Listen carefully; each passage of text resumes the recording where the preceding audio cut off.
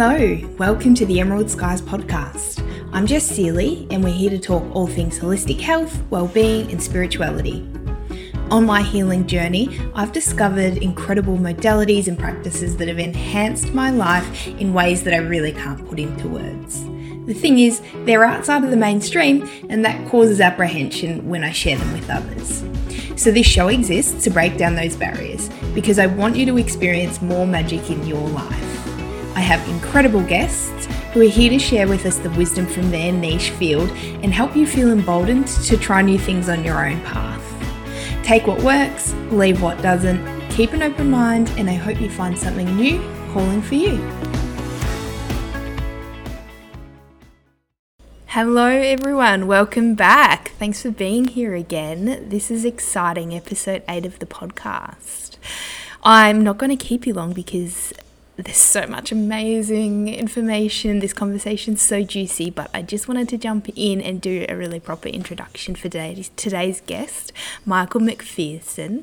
Michael is a pioneer in the realm of sex energy and sacred sexuality. He empowers men and women from all over the world to heal their relationship with sex, reclaim their sexual power, and channel their sex energy towards actualizing their dreams and fulfilling their unique purpose. Michael is also the author of a brand new book, Everything That You Never Learned About Sex, Take Back Your Masculine Power and Use Your Sex Energy for Good. He is a co-founder of Request Bar, a high-vibe protein bar company on a mission to get people dreaming bigger and taking courageous leaps in making those dreams come to life. And he is the co-founder of Cacao Ceremonial Drinking Chocolate. That is K-A-K-A-O, cacao with a K. And if you want to learn more about that, you can jump 2 episodes back where I interview Ellie Cylern, who is the guardian for cacao in Europe. So Cacao is a non-profit devoted to saving native strains of cacao and making ceremonial grade cacao available to the Western world. And finally, I just wanted to let you Aussies know that when you go to look up Michael on his website, so we pronounce it Michael McPherson, but if you're an Aussie, it would be McPherson. So when you go to look up michaelmcpherson.co, spell it like McPherson, and you'll have no worries. All right, let's dive in. Hello everyone, welcome to episode 8 of the Emerald Skies podcast. Today I am so over the moon and excited to bring you the one and only Michael McPherson, all the way from Hawaii. Hello Michael, welcome. Hello, thank you so much for having me on. I'm just so excited to be here with you. And the number 8, whoa, we're taking this conversation into infinity. I love that. Yes, Yeah. We are.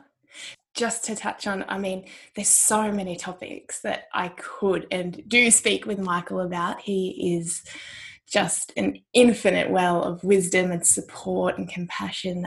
But today we really wanted to focus in to the divine masculine and sacred sexuality as the 2 topics to unpack for you, and so that Michael can really share from his perspective and from his work, I guess a taste of these topics and help people really open their awareness and start tapping into what these topics are all about. So let's begin. All right. Well, you're very kind and you're very generous. I'll just say that first. And yeah, I'll do my best. Yay. So before we start talking the divine masculine, I would love you to introduce yourself a little bit more, Michael. Whereabouts in Hawaii do you live and what's a typical week look like for you? Yeah. Well, Mackenzie and I, we live in Kauai. We're technically in Anahola, which is the east side of the island. It's very beautiful here, drier than most other parts of the island, which is really nice. So we get a lot of sunshine and it's just, Kauai is definitely one of the most beautiful islands I've ever been to. I thought we maxed out when we were on Maui because we just moved, but then we landed in Kauai and I'm like, how does it keep getting more and more beautiful? It just doesn't seem possible. A normal day for me, well, I'm bringing more structure to my life. That's part of what I'm working on right now. So a normal day for me looks like I wake up, I brush my teeth, get ready. Good. Love it. My mom would love that.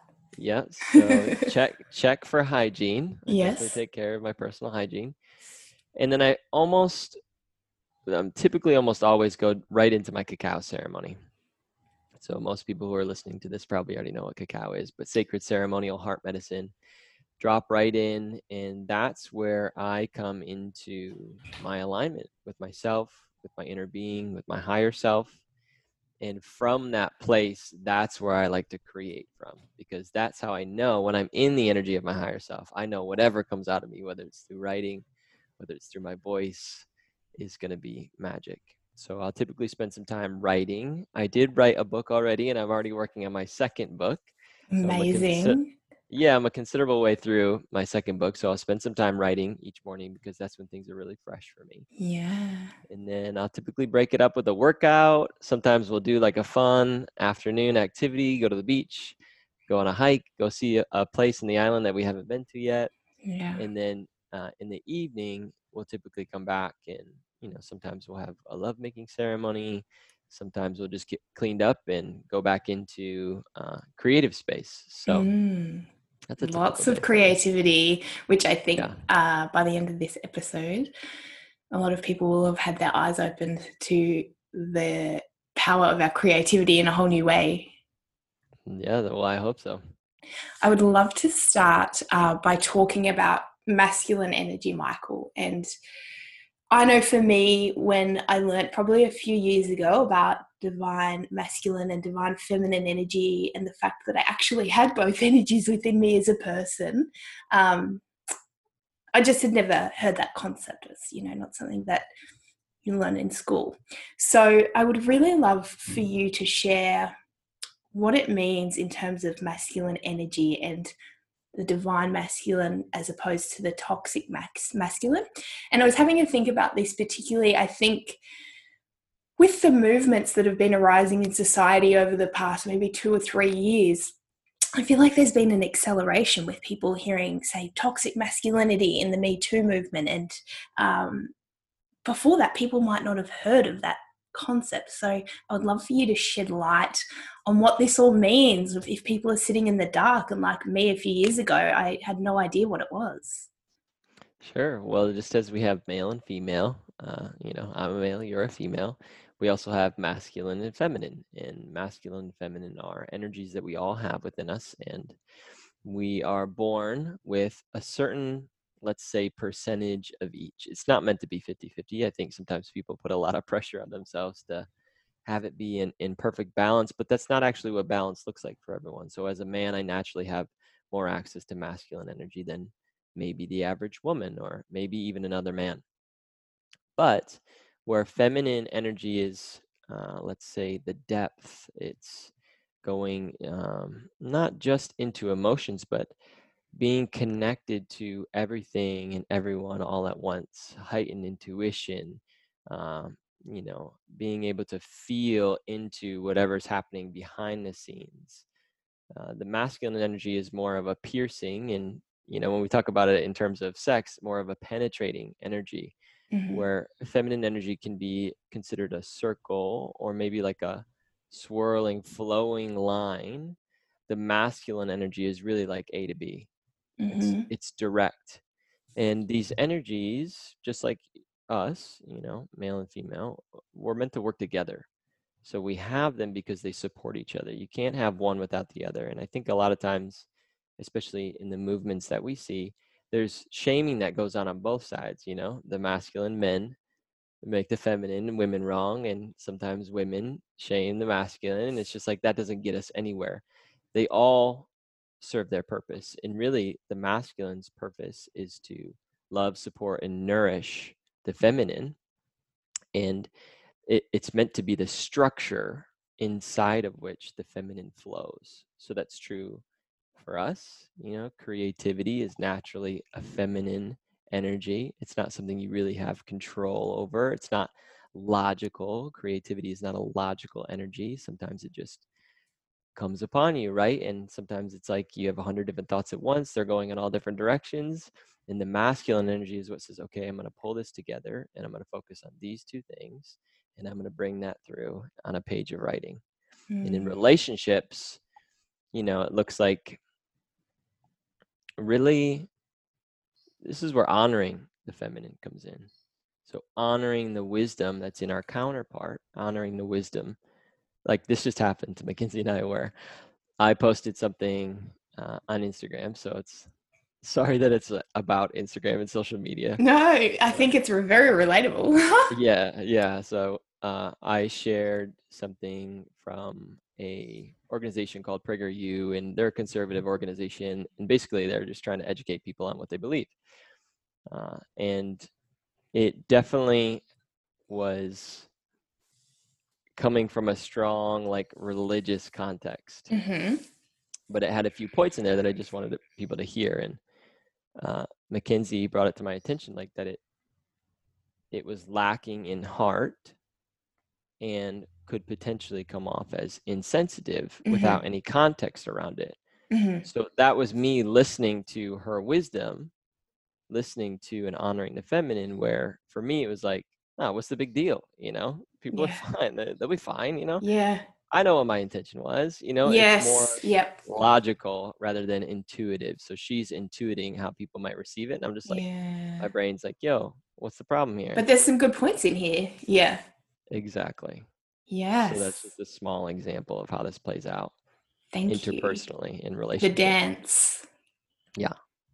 And examples of, say, divine versus toxic. Like if somebody's like, all right, how could I recognize this in myself or my partner, like, or society at large? Are there any examples that we could touch on? Sure. I mean, I really don't like, I've been, the farther I go on my spiritual journey, the more I try to get away from defining things, because these Yeah. things Okay. are Yep. really, in a way, undefinable. So even like when we say things like toxic masculinity, Yeah. there is definitely toxic energy, and there's toxic energy in everyone. There's Yeah. toxic energy in me. I definitely have access to the toxicity in me. We You all have do. access Yeah. to the toxicity in you. So and we also have equal access to our divinity. Yeah. Sometimes when we externalize it, it looks like, you know like, divine masculinity is the man in prayer pose in everything that he does, Mm. and he's, honoring the sacredness of all of life, and everything is met with a blessing. And before he does anything, he's setting his intentions. And I don't mean to, like, make fun of it, because it's absolutely true, but it's more of like a come from. It's more of a way of being than it is putting on a outfit that you wear. Yeah. Divine masculinity isn't an outfit that you wear. It's a connection to Mm. the inherent sacredness of life, Mm. the inherent innocence inside of you and inside of everyone else. It's a Mm. connection to your heart. Masculine energy is strength of heart, where feminine energy is the receptive heart, allowing in the wisdom, allowing in the intelligence, allowing in the intuition. Masculine energy is really about what you do with that. Yeah. What do you stand for? And it doesn't have to be against anyone, which obviously we're Yes. seeing a lot of that in the world today. Yeah. So I guess toxic masculinity could look like, well, let's just run with our online example. Uh, Everyone who doesn't agree with me is wrong. Mm-hmm. My way or the highway. Mm-hmm. You don't share the same opinion as me, therefore you're lesser than me. Yeah. Great example. Yeah, a lot of that going around, right? Yeah. So where divine masculinity is, everyone is entitled to their opinion, and everyone's come from, whether they're aware of it or not, is true for them and deserves to be Yes. heard. And the truth is relative, and we all actually are standing for the same things. We just don't really know it. Yeah. Deep down So under like, our layers. if we were to talk about it, we'd all come back to the same desire. What do we desire? Unity, love, Yeah. connection. 100%. So holding that wisdom in your day-to-day interaction, holding that knowing, that divine knowing, your connection to spirit, which is also a masculine principle. How strongly are you connected to spirit at any given moment? Mm. They say masculine energy is meant to be the eye of the storm. Well, sometimes not really. Like, that can be a limiting thing for men if they think that masculinity and divine masculinity is about being stoic or not being emotional. But Yes. really, it's holding on to being connected to the bigger picture, which you can only be connected to the bigger picture if you're connected to God, source, or whatever you call that. Yeah. It reminds me of one time Mackenzie shared that you had anger and she was receiving that as he's not loving me. And her advice was this is actually how he can love you right now because he's allowing his divine masculine to come through in his anger. Yeah, well, sometimes it does come off, it can be very direct, right? Mm. It can be very to the point.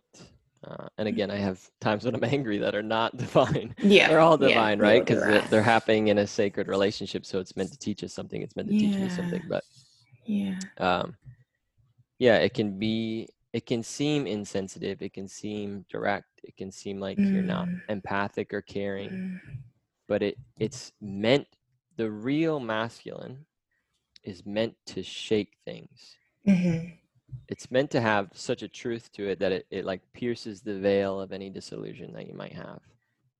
And mm, so again, that's not like an archetype to carry around. It's just like, if you're sourced from source, if you're connected to source, you're connected to God, then mm, that's going to be your come from, and that'll yeah, be the contribution you make to the people in your life. yeah. And you've touched on this. I had written the question about rather than blaming, okay, all males are responsible for this kind of behavior, like it's creating separation and division. What's your take on how, as individuals in a collective, we can recognize where the imbalances have been and maybe educate or share this message? Like, do you have a view or a solution or anything to share on that sneaky division energy that comes through, and it's like we just blame a whole 50% of the population when it's really actually not creating the unity that we're seeking? Sure. Well, I think it's both personal and collective, right? So Mm, our first, let's call it responsibility, is to basically be responsible for our own healing work. mm-hmm, So we have to be responsible for our own conditioning that we receive from our environment, from our family, from our communities, basically our entire young life. And we have to be responsible for the programming that we received as well and how that's still playing out in our life. So I call this the come from. What's your come from in your interactions with others? Are you coming from your wound? Are you coming from your programming? Are you coming from your conditioning and how you were raised and what you were taught to believe? Or are you really coming from the source of yourself? And if you're coming from the source of yourself, you most often find that you don't actually have anything to prove. You're comfortable with people disagreeing with you because yeah, it's okay, yeah, We're not all meant to see these things in the same way. And when you're mm, at the source of yourself, you just know that. It's like, no problem, don't worry about it. mm-hmm, Water off a duck's back. yeah, Agree to disagree and let's still be friends, you know? yes, But when there's this energy of needing to prove yourself right, of needing to be right, of needing to make the other wrong, or instead of it being about the actual conversation, whatever topic we're talking about, it becomes like a slander against the other person. yeah, That's toxicity.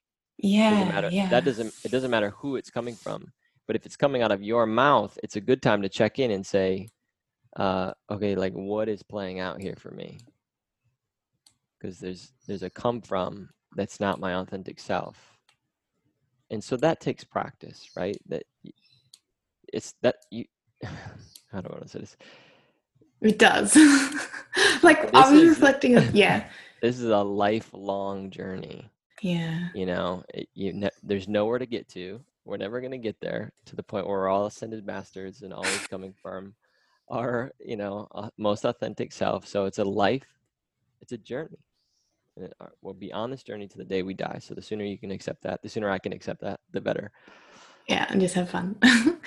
Yeah, so we have tools to help us do that.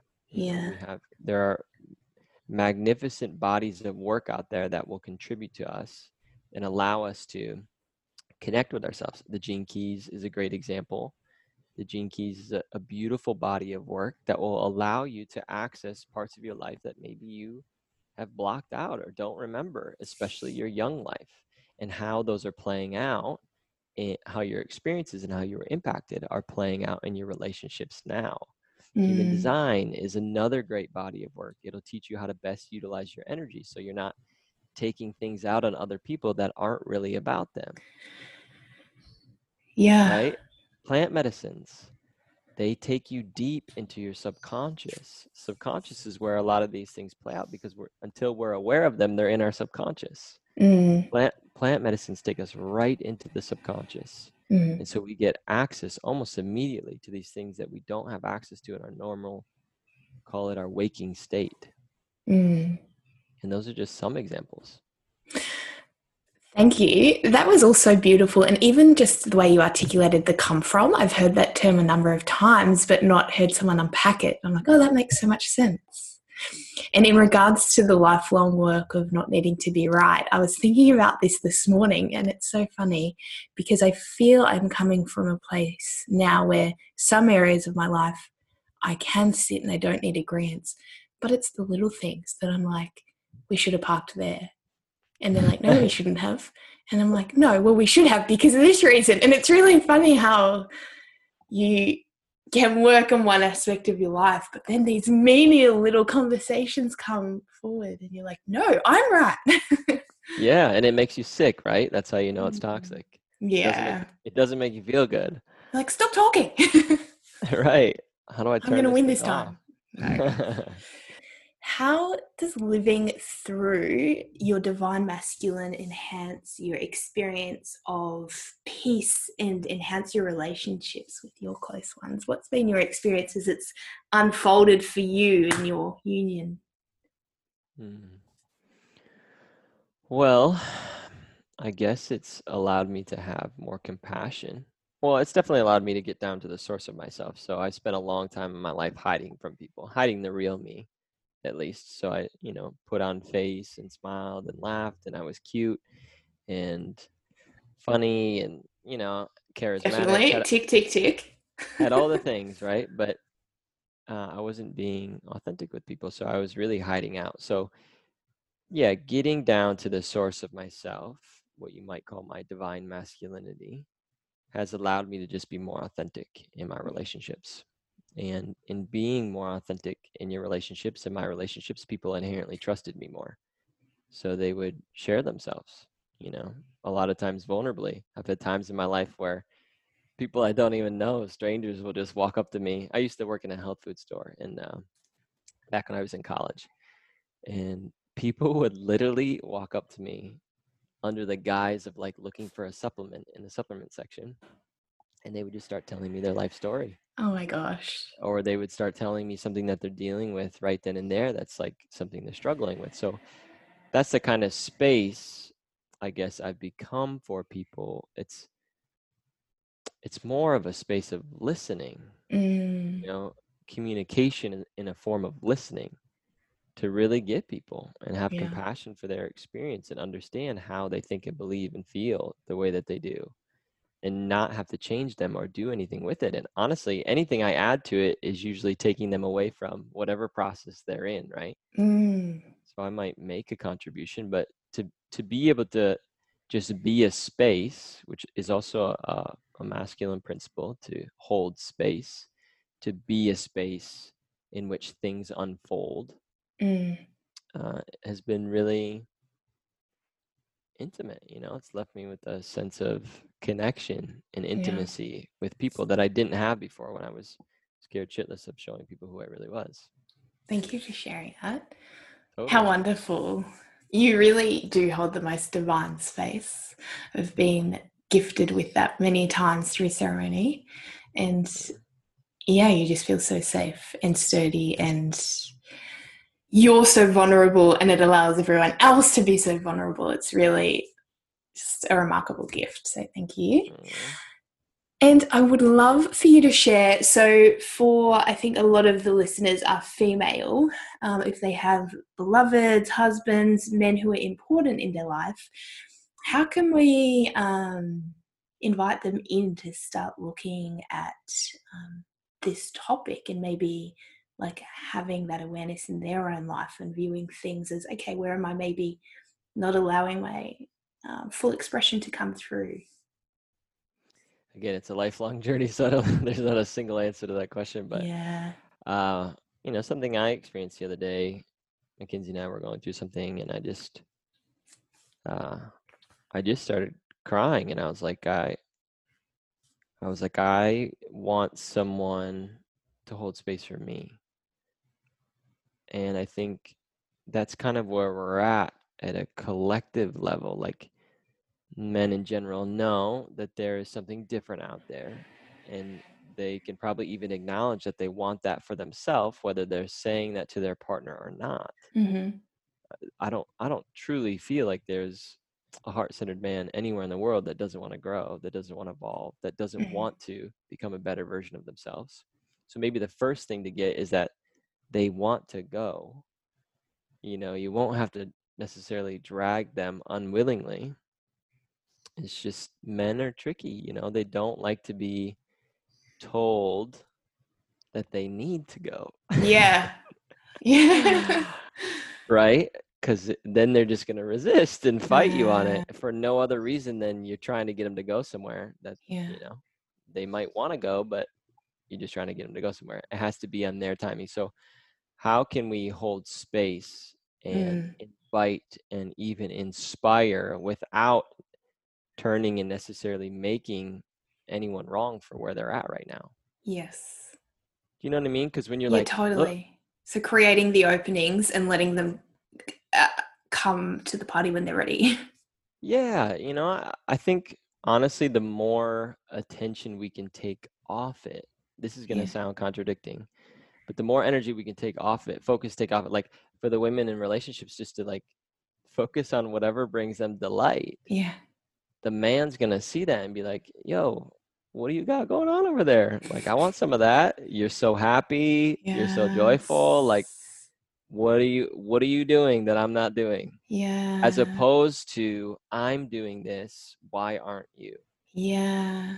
You know what I mean? Just different energies. And so Yeah. one is very inviting, the other one has a little element of shame in it, or make Uh-huh. wrong, or whatever you want to call that. I understand. Thank you. That's very useful for not just myself, I'm sure everyone listening. And you got to Totally. laugh, right? You have to laugh. Have to, mostly at yourself. Yes. So, Michael, you have the most exciting book launching on November the 1st, which is called Everything That You Never Learned About Sex. And having heard you in your genius speak about this, teach about this, share your process over the last year, 2 years, throughout not just the writing period, but throughout your journey, so many times I've had my breath taken away. Like, how is he being this vulnerable? So I Mm, cannot wait to read it. And I'm really excited to give the listeners a taste of your genius here today. mm, I know how committed you are to following your guidance. And, you know, I am really curious when you got the tap on on the shoulder that this is the path you were going down, given it's been so taboo and it's such a big and powerful space. I'm curious to know what your reaction was, like, because I've seen you be so vulnerable and it's so inspiring, but that cannot be comfortable. So I would love for you to share where the seeds of this line of work came from, and how it felt when you knew that you had to pursue this path. mm. Well, when I got the tap, I was really like, oh man, Like, really? no, It no, was not not, today. yeah, it was not an empowering experience initially. It was like, Oh, really? Oh, anything else? I would do anything else other than sex, right? Like, yeah. don't be that guy. Don't make me be that guy. Oh my gosh, it's Uh, so, you're yes. so, oh my gosh, beautiful. And the way that you articulate everything that you have to teach is remarkable. But I just think, wow, you are brave, because what strength this takes. Hmm. Well, honestly, that's how it felt at first. So we get tapped to, and we all teach the things that we need to learn. And so I really needed an education in the realm of sex, sexuality, sacred sexuality, and also sex energy. So to start the process of writing the book was one, an acknowledgement of the journey I had already been on, and two, an acknowledgement of where I needed to go if I was really going to be an embodiment of this work. But I was actually in Australia, believe it or not, initially when I was tapped to write the book. So Mac and I had started the Humanity podcast, and we were just doing odds and ends episodes here and there.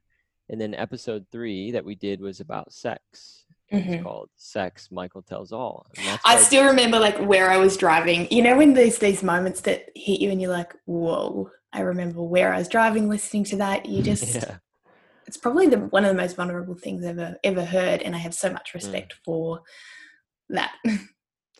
Yeah, so that was at the time especially really vulnerable because I, as you know, since you've listened to it, I just basically said it all. And there were things that I remembered that I didn't say on that podcast after the fact as well.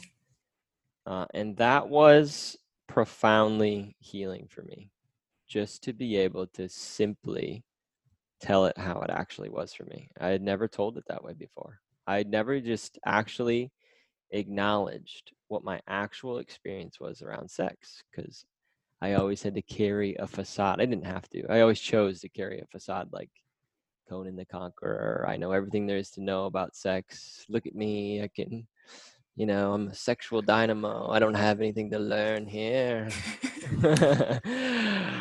So, yeah, after that episode, that was a really like risky thing to do, to make it public, especially because I didn't know who was going to listen to it, what they were going to say. I've got my family that's listening to those podcasts and they have their own stuff that comes up for them. So now I have to hold space for them while I'm in the middle of mine. And it can get messy, but I'm grateful that I did that, because after the fact, even like, honestly, like a year later, I still had people reaching out to me and saying and letting me know what a difference that made for them. Yeah. And that's when it really landed. Yeah. That's when I was like, instead of waiting around for someone else to write something to teach me something that I need to know, why don't I just be that person? Why don't I just, since no one else I know at that time is talking about this, is having this particular conversation, why don't I just start talking and see what happens? And my intention really was like, even with the book, my intention is not to introduce a new form of dogma to people. It's just to open up a space that previously, or maybe even now, is not open. And for me at that time, the conversations around sex and everything that entails, whether it's shame, past trauma, the programming that men receive around sex, there was no opening to just talk about it, and for people to get it and to understand it and have compassion for it and be like, oh my God, like no wonder the world and the men of the world are the way that they are, at least in this particular area, right? So it just, initially it felt so vulnerable, and then just to put it out there after the fact, I've done many podcasts now. I've said some what you would think are really vulnerable things, but honestly, it's become so much less vulnerable and more empowering. So now it's more like, how can I empower other people to come forward with their own vulnerabilities and experience the level of freedom that I'm experiencing? Yeah. Since having done that. Amazing. It is. Yeah, there's a sense of freedom that comes when you lean in and allow yourself to go there. So I would love for you to, well, one of the biggest things that I've learned from you is the fact that there's a difference between sex and sex energy. And I'm not sure if this should be the first question, or if you feel like there's a gap to fill before I ask this, but can you explain how the difference between sex and sex energy, and what we're missing out on when we're not tapping into our sexual energy, and the fact that we're just like not even taught that we have this gift? Yeah, this is probably the best place to start, honestly. Yeah, okay. Because it's, I'll bring it home in a second, but it's really the foundation of all the distortion around sex that we see in our world. personal distortion and people's overuse and hypersexualization of other people, objectification of other people, use of pornography, and also on a collective level where culture is becoming hypersexualized, where objectification, things like rape culture are the norm.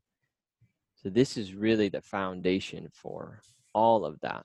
And it's just as you said, most people don't even know that there's a difference between sex and sex energy. They think they're the same things, and it's not their fault that they think that. They just never been taught any different. It's not like something you learn in sex ed. When I was in sex ed, I saw pictures of vaginal diseases, and it made me want to throw up and never You're have like, sex. not going Oh, it was there. like horrible. Why Yeah. do they do? Why do they do that to kids? Yeah. Yeah. That's definitely not the best approach, from my personal opinion. But Yeah. sex energy is something that we're born with. It's a primordial energy. It's a generative energy. It exists in our bodies, so it's something that's inherently inside of us. And I like to think of it in terms of the chakra system because that's a very relatable system that most people can already connect with. But in terms of our chakra system, it exists at the base of our spine, and what you would call our root chakra. And when we chant it or charm it like a snake out of a basket, it rises and circulates. And it's meant to. It's meant to circulate in abundance in all areas of our lives. I tell people that, when you hear a newborn baby cry for the first time, you are hearing the purest form of sex energy, straight from source. I mean, how could it get any more pure than that? And that might seem weird for people to call that sex energy, right? But I also let people know that there's nothing inherently sexual about this energy other than the fact that it comes from the region of our body that hosts our sex organs. Sex energy, sex organs. Sorry, that's just the name it was given. So not to have people get stuck on that or get uncomfortable with that. So we have a relationship to our sex energy as even young people. We just don't know it, right?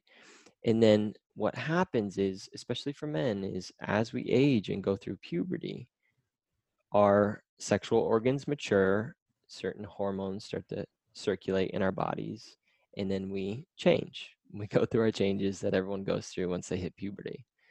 But typically around that time is when sexuality gets introduced into our lives. So for me, the first time I ever masturbated, I was in my parents' bathroom, just going to the bathroom, nothing funny going on here. And all of a sudden, it just like, there was this inspiration to touch myself, to massage myself in a way that I never had before. And I had never seen anybody do that before. So I had no clue what the fuck I was doing.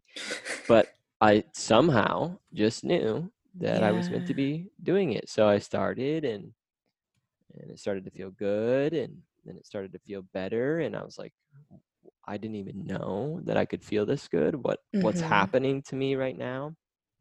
And then, I ejaculated and saw my ejaculate for the first time, and I was just like, oh my God, what even is that? This is like, I was just like, what? Is this some kind of like magic? Did I literally just discover some kind of magic that no one told me about, no one alluded to? Does somebody else know about this? Did my friends know about this? Did my parents know about this? Who knows about this? And why I tell that story is because that was the first time I ever, and I didn't know it at the time, but that was the first time I ever purely and innocently interacted with my sex energy. Having had no prior experience to sexual exposure, sexual activity, sexual imagery, hadn't seen anything. There was no projection onto my experience from my mind. Yes. So while I was masturbating, I wasn't thinking about sex. Yeah. I wasn't imagining having sex. I Yep. was literally just feeling the energy inside of me. I was feeling the amplification of the energy, the swelling of the energy, the sensual nature, the pleasure of it. I was just so intimately connected to it in such a pure way. And that's why it was so profound for me. But what happened right after that was fear. I grew up in, and not to blame my family or my parents, No, but yeah. I grew up in a pretty, say, sexually and emotionally repressed household, Yeah. traditional Catholic household. So it wasn't something Not that was talked uncommon. about. Yeah, it's pretty normal, right? It just, Yeah. and for that time as well, early 90s or mid 90s, late Yeah. 90s even, it was just like, uh, that's how families were, especially in the Mm-hmm. Midwest. I grew up in Midwest America. It's like families were just like that. Mm-hmm. Uh, but because I didn't have an open relationship necessarily with my parents to be able to talk openly about anything, I was scared to bring this forward. So instead of just saying, "Hey, I had this experience and it was super magical," and do you guys know anything about that? Which I'm probably grateful at this point that I didn't do that. I That's the thing. No, well, it's very uncommon that children, I think, feel safe to have that conversation. And then right. that's the next part of your genius is like, well, where do we go from there? Yeah, so I didn't feel safe and I didn't feel confident, I didn't feel like I really knew anything about what I experienced. So I resorted to porn Mm-hmm. initially to teach me about sex Mm-hmm. because porn, if you look at it objectively, is a safe environment. You can access it by yourself. You don't have to do it with other people around, and you don't have to risk anything. When you're sexual, or when you go into sexual activity with another person, there's inherent vulnerability and risk there, right? Porn, you Mm-hmm. don't have any of that. So I Mm-hmm. resorted to porn because initially it felt like a safe space for me to learn about sex. Yeah. And then that's where all the bullshit came. Yeah. And so, porn is a representation of something. So I'm not trying to pin all of this on porn. I definitely don't agree with it. I definitely don't think we should have it in our world. I definitely think the sooner we shut down Pornhub, the better, and all the other pornographic websites as well. But for me, that was when these things got firmly collapsed.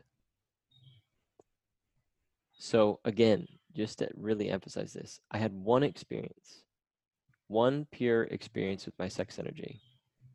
And from that moment on, for the next 20 years of my life, I didn't have a single other experience of my sex energy that didn't have something to do with sex or sexuality or sexual imagery or sexually explicit material. At that moment in time, because of the conditioning and program I received through porn, sex, energy, and sexuality became the same thing. So unknowingly, I took something that's meant to be expressed in abundance in all areas of my life and confined it to sex. Mm-hmm. That's like taking Niagara Falls and trying to funnel it into a garden hose. It just doesn't work. Yes. And so the more and more I tried to interact with this energy through the realm of sex and, for instance, through pornography, the more distorted my relationship to sex became.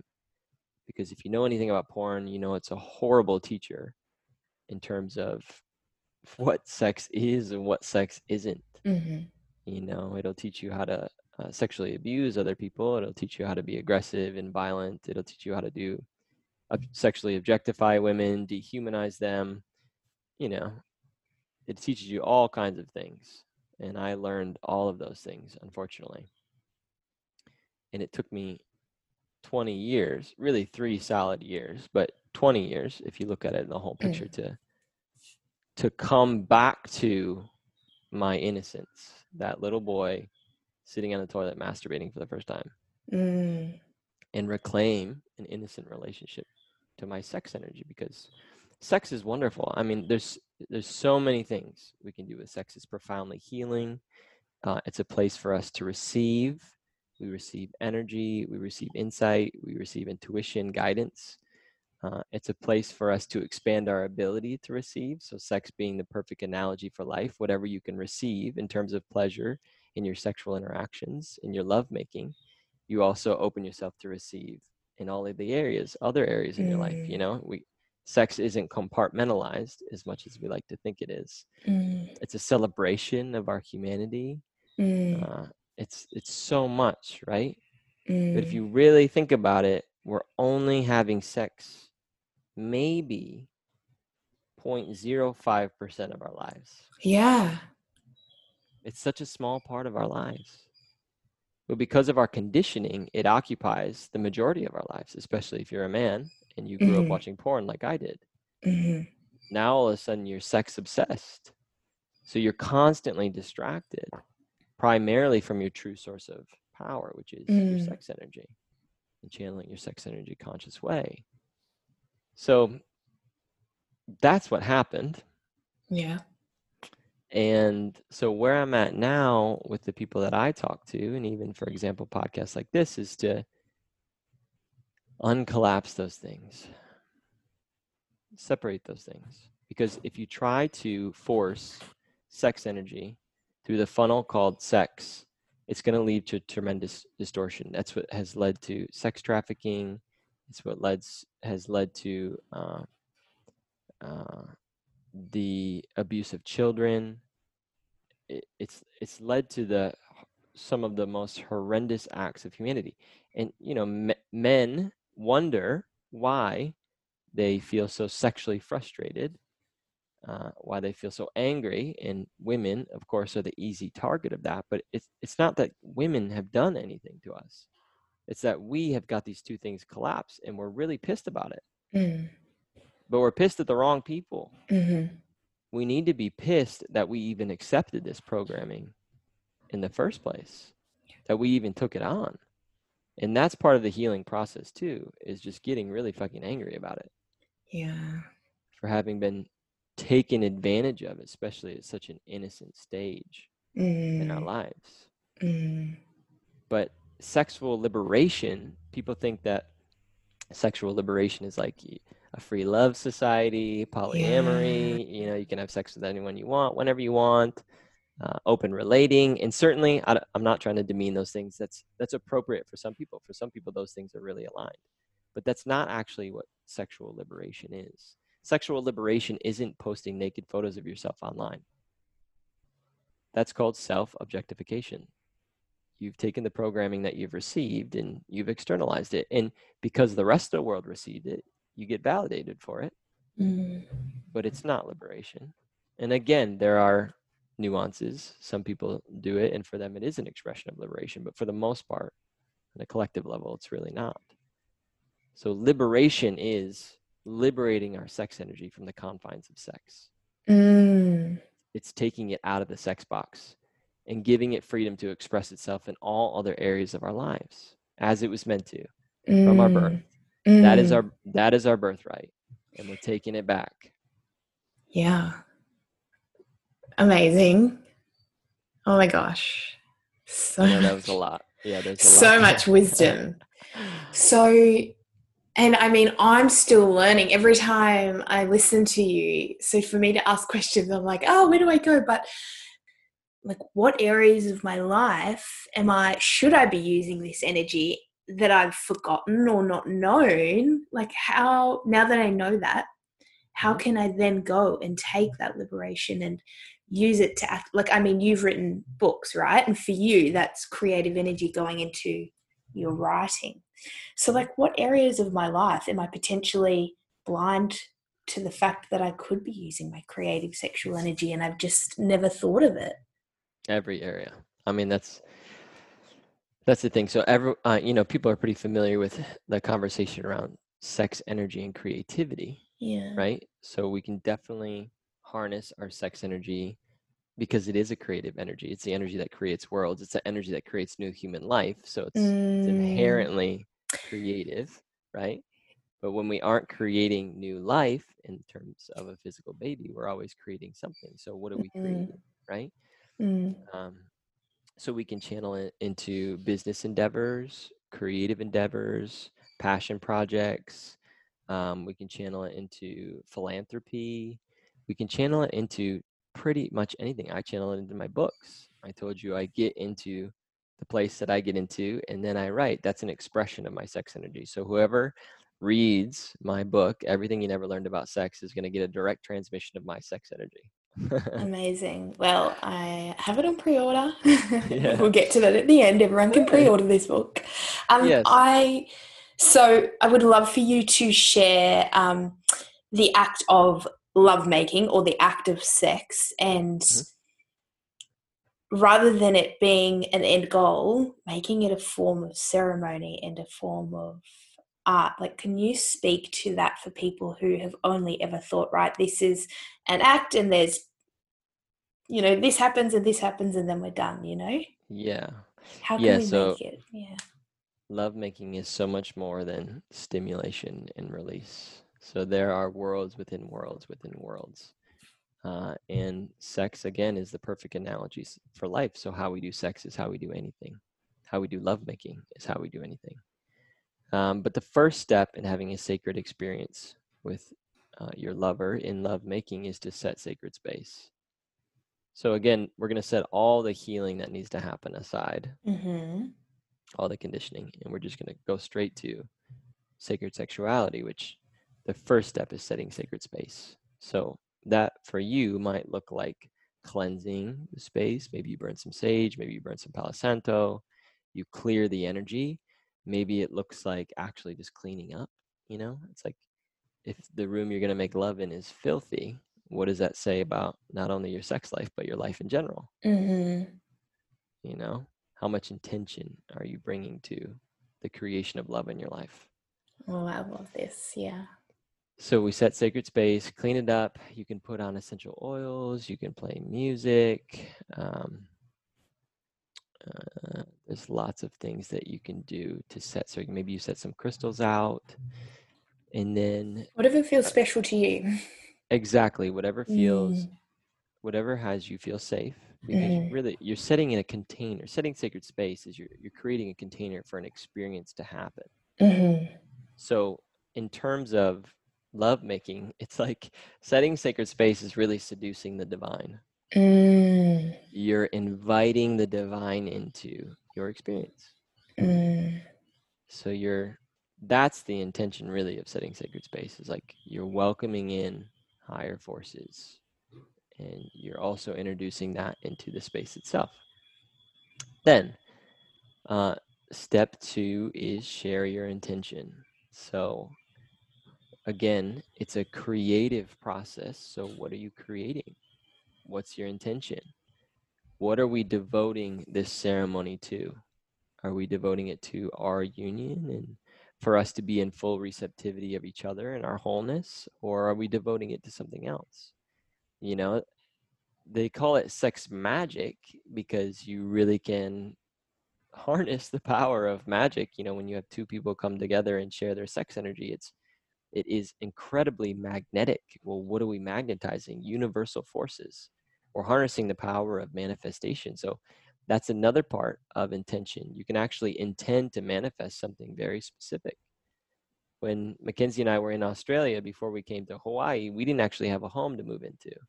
So something we did is we set the intention to manifest our dream home, the perfect home, the match for us. And you've had We made, two beautiful homes. Now yeah, three. we've had 3 now. This is the first one. So we set the intention. We made love. I kid you not, like 5 minutes after, Mackenzie gets like inspired to get on Craigslist. Literally, I had been looking for months. Wow. I've been looking for months for a home, and she found it within 5 minutes of Oh us my having God. completed our lovemaking ceremony. So that's why it's magical. One of the reasons Yeah. why it's magical or can be magical. So you set your intention. Intention they can be small or they can be really big. They don't even have to be necessarily about the two of you. You can set an intention for people to receive more peace in their lives, for people to feel accepted and heard. So, being tuned into what's going on a planetary scale, you can actually bring that into your lovemaking ceremony and have it be something that you offer back to the collective as a contribution to the collective. Mm. So, intention. And then, yeah, there is no rush. So, lovemaking is less of an agenda, less of a how to, less of a 12-step program, and more of a letting go. you're allowing spirit to move you. And so sometimes that means you're doing things that don't necessarily seem sexual. Like you're like gripping someone's like part of their leg, and it's like but that's where the energy is, and that's moving energy for them. And so it's like it's really a letting go, to allowing yourself to be moved by something other than you, because really we're all being operated by something other than you, other than us, Mm. whether we want to believe that or not. And in lovemaking, it's no different. Mm. And then staying like so connected and present to your lover, like actually creating eye contact. So many people rush through lovemaking. Again, we talked about the end goal. It's like the Mm. rush to ejaculation, so it's like pressure, pressure, pressure, pressure, gone, Mm-hmm. and then it's over. And yeah, that was cool, fun, but you can have that experience with anyone. Mm-hmm. You can have that experience with yourself, with a synthetic reality online if you want to. So the goal is to just like, you're in ceremony. So if you've ever sat with medicine, for instance, it's not like 10 minutes and then you're done, right? Mm. You're going deep, and then you come out a little bit, and then you go deep again, and then you purge, and then Mm. you feel so much better. And then the angels are there, and you're like, oh my gosh, this is so beautiful. And then something else comes in, you're like, oh, this sucks again. So lovemaking is no different. And it's a profoundly healing space when you allow it to be, because it will bring you up against all of your barriers to receiving love. Mm. So if you have a container and a safe space to do that, that's where you can really go deep. You can really like, where's my barrier? Like when the pleasure gets too good, or, how much can I allow myself to receive? Where do I shut it down? And not, Yeah. what area of my body do I not allow that energy into? Mm. Where do I try to control it? Mm-hmm. So much. I mean, it's just incredibly insightful when you take it on as a ceremony, because you can learn so much about yourself, right? Yeah, absolutely. So So much for me. I just think, wow, okay, where am I not even being present through this experience? And like when I bring presence in, wow, like what is there, what isn't there, what's happening that I just have bypassed for so, so many years. totally. There's so much. Mm. And then last thing I want to say is, when it does complete, when the energy is at its peak and it's about to complete, that's really the time that you want to introduce something extraordinary. That's really the time you want to revisit your intention, because that's when the energy is most expanded Mm. between the two of you. That's when the potential of that energy is at its most heightened state. Mm. But after that, after orgasm and after the release and after the tension subsides, and when you're both coming down together, it's so important to stay together. So this can look like cuddling. This can just look like laying together, maybe just resting. Maybe I'm just like resting inside of Mackenzie and we're just laying there together, because this is really when the energetic bodies, so there's so much energetically that happens Mm. in lovemaking. This is where you can really build and nourish your energetic body. They call it the Ka body. And it's like, yeah, I won't say too much about that, but you can intentionally strengthen this energy. So, for instance, Jesus, how did Jesus perform all the miracles that he performed? Well, he had help. He had Mary Magdalene that was helping him strengthen his Ka body, which gave him the ability to perform miracles. And Mm. so that's like the potential of this energy. Just like we have physical health, just like we have emotional health, we also have spiritual and energetic health. And so we need to Yeah. nourish our energetic bodies, because they can get depleted. And so when Yeah. we stay together after lovemaking, and this is really a power that women give to men, it comes Mm. from the depth of the feminine. It comes from the void. I mean, the womb is literally the void of creation. Mm-hmm. So that's really where this energy comes from. It's a gift from the feminine. It's the bounty of the feminine. Of course, that's not why we make love, but it's just one of the blessings of it, right?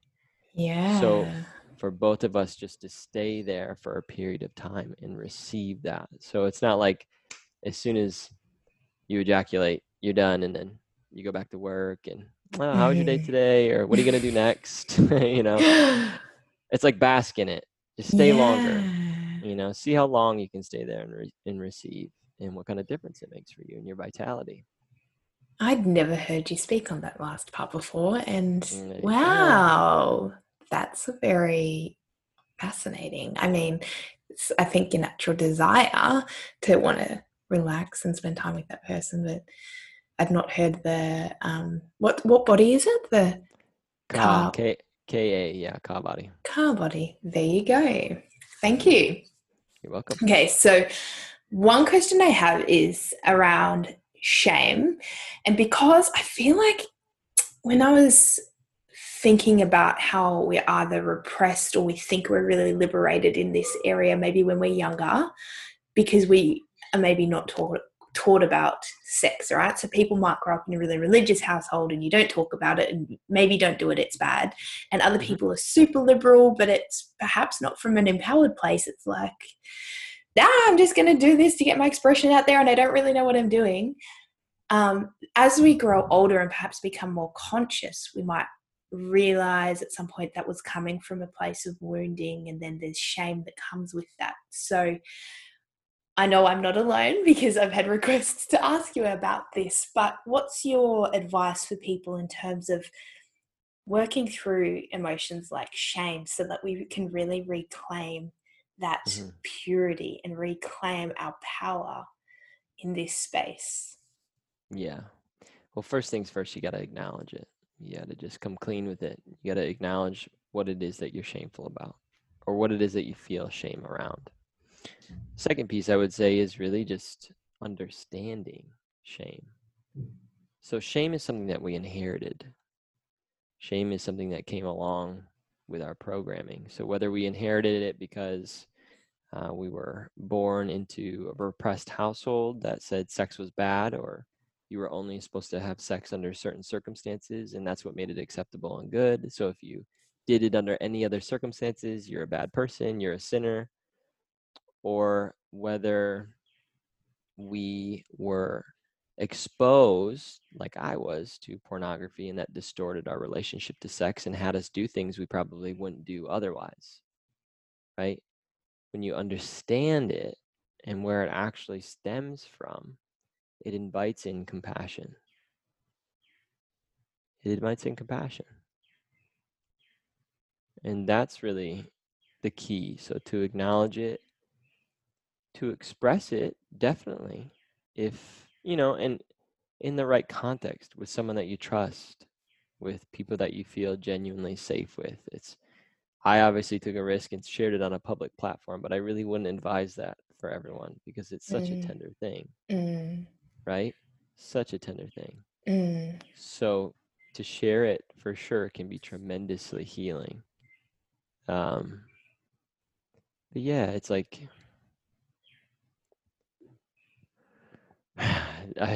it's everyone's situation is unique, right? Mm, Everyone feels shame about whatever they feel shame around.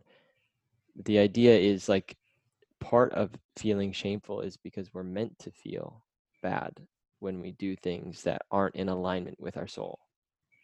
yeah. So naturally, we don't feel right. We don't feel Mm, good about it. But then we have to acknowledge for ourselves that we really didn't know any better.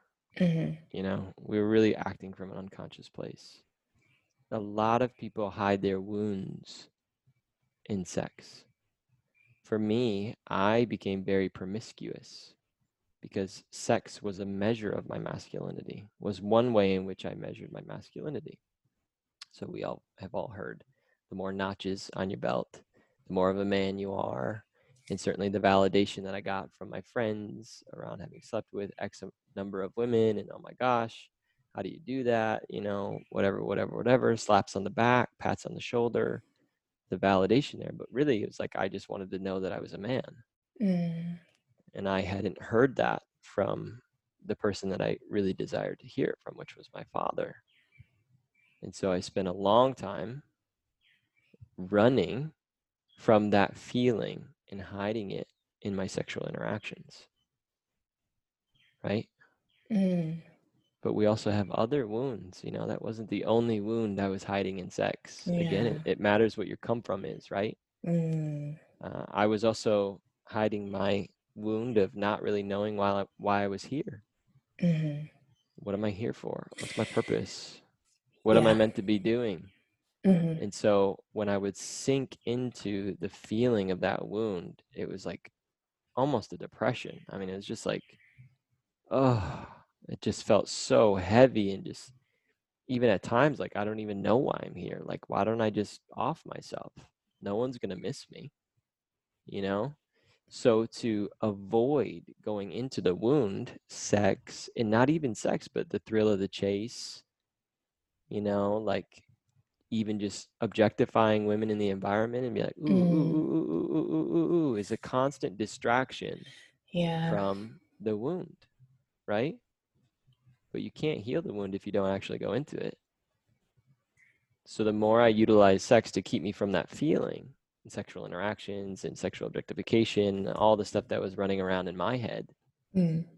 uh, the less whole I was, Mm. the less healed I was, the less authentic at the source of myself I was, right? And delaying yourself from getting back to that place. Just delaying it. Stop putting it off. Oh, uh, sometimes I'm like, I wish I could go back. I can't go back, obviously. And I needed it to learn and yeah. be able to be like a spokesperson for this message, right? But Yeah. damn, I would do it differently, you know? Mm. Yeah. And one final question on this topic, Michael. I guess we spoke about it already in terms of inviting men to look at the divine masculine. But if a woman is listening to you or reads your book and thinks, wow, how do I invite my partner to discover this world with me and set intentions? Because if you want to set an intention and that's completely foreign to your partner, that might make them feel really uncomfortable, So uh, any gentle ways to invite your beloved into this space with you? Yeah, I mean, it's going to be awkward. I'll tell you what worked for me. I didn't come up with this. When I came into union with Mackenzie, she was really the one that invited me, I should say, into sacred sexuality, into having a reverent relationship to her and I's engagement in that lovemaking space. And so she invited me into that, and I assumed it and took it on for myself. And it became, over time, an extension of me. It's become my own, right? Mm, Um, but it was really her. So yeah, I guess I just want to acknowledge that women really do have that power to inspire their man into something more.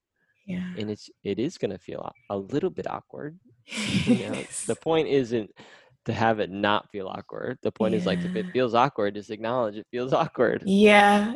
This Look, is this something might, you taught me as well. How to have awkward conversations. You said to me, Jess, if you yeah, start by saying, I feel really awkward about this and this is my fear, it just diffuses it. So dude, thank you. yeah, give yourself permission to be free, right? Rather than trying to have a Yeah. conversation on top of the awkwardness, which even makes it more Yeah. awkward. And then everyone's like, I wish we weren't here. I wish we were somewhere else.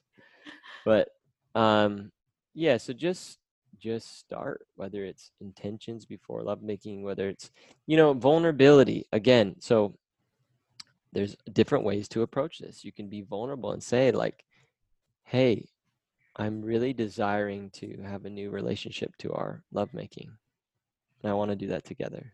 Mm. That is automatically, your man wants to please you.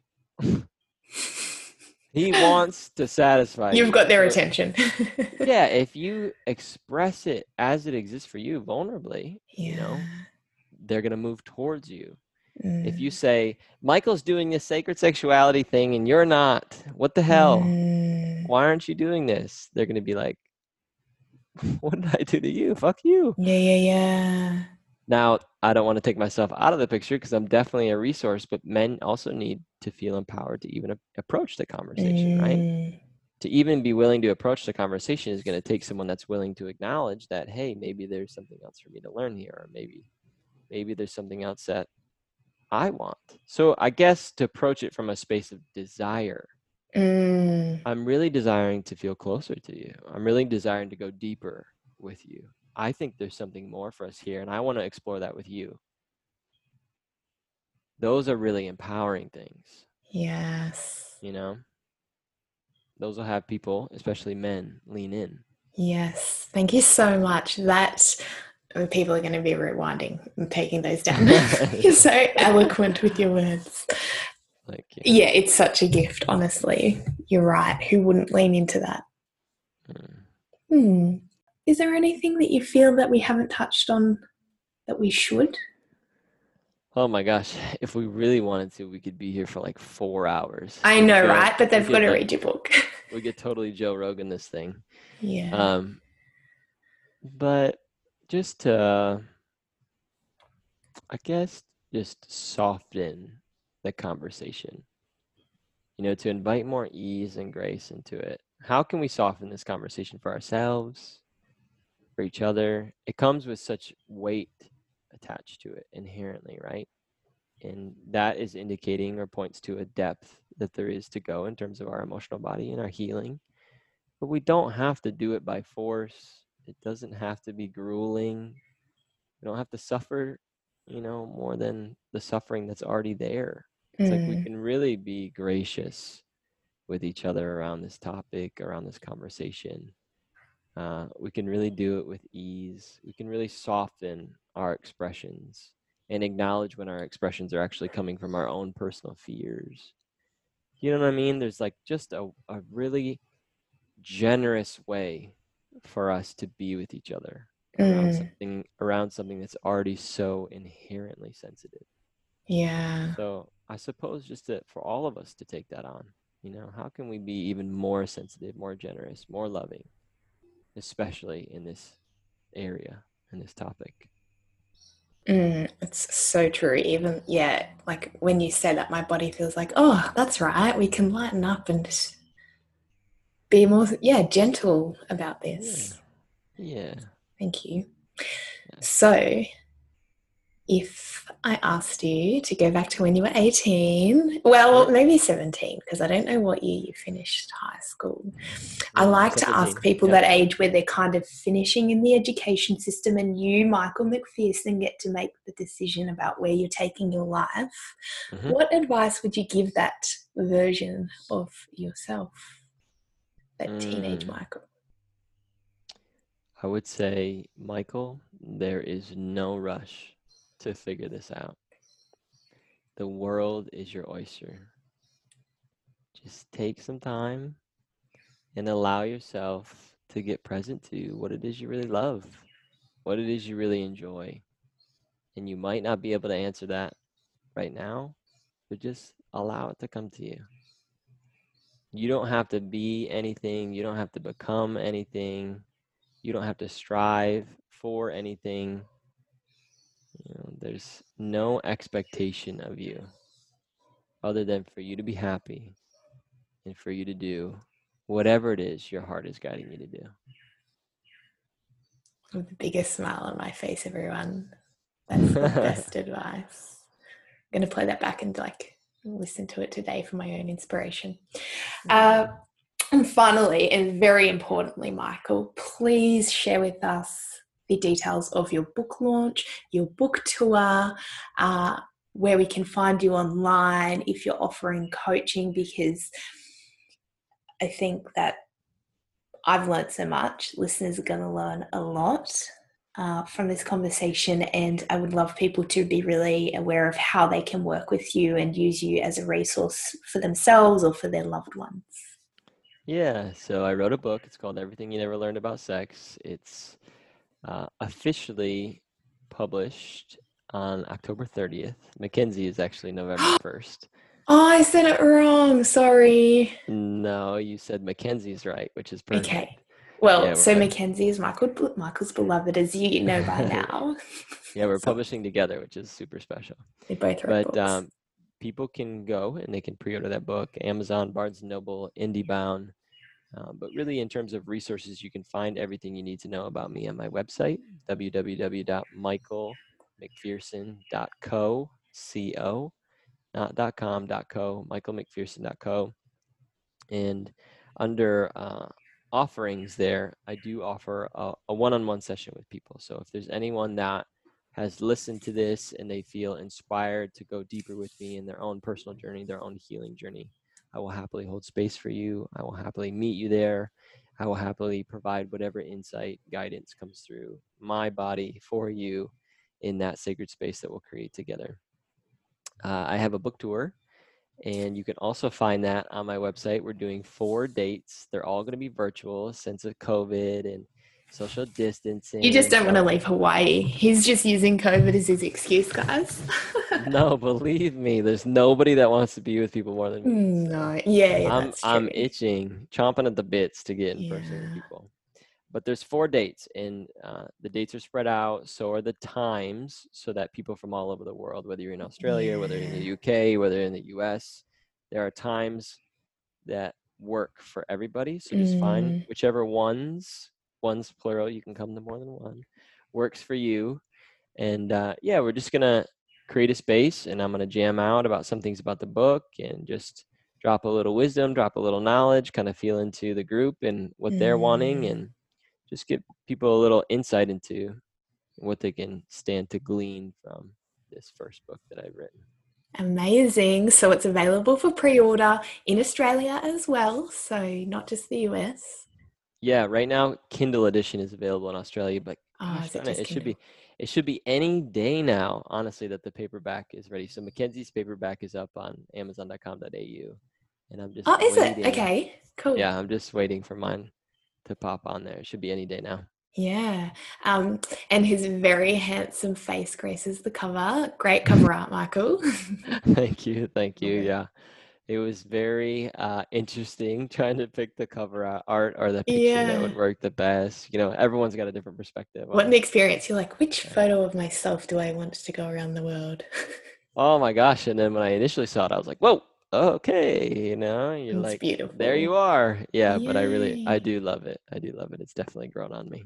Nice. So thank you. I'll list all of those resources, those links in the show notes. And I just invite people that, I feel like I've given people a taste into your work and your genius. And obviously it does go so much deeper. So it's definitely pre-order your book, but grab a ticket to his book launch if this has activated something for you, because like you said, we could go for hours and hours, and we're not. So dive in, Yeah. guys. Yeah. Let's play together. Yay. Thank you so much for being so generous with your time. You're amazing. I love you. I'm just honoring you for the work that you're doing. And I'm really excited for everyone who listens and everyone who's going to receive your wisdom from the book that's about to launch. So thank you, Michael.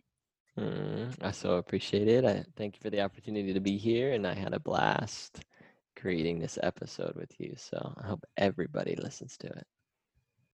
Thanks for being with me today, guys. I'm so grateful, and I hope that you learned something new. Please feel free to pass the episode on to family, friends, colleagues, anyone you think that would really enjoy and benefit from the information. And if you so feel called, I would love for you to subscribe and leave an honest and heartfelt review. As I've learned, it helps me reach more people, and I'm really just all about reaching the right people. So have a wonderful day, and can't wait to see you next time.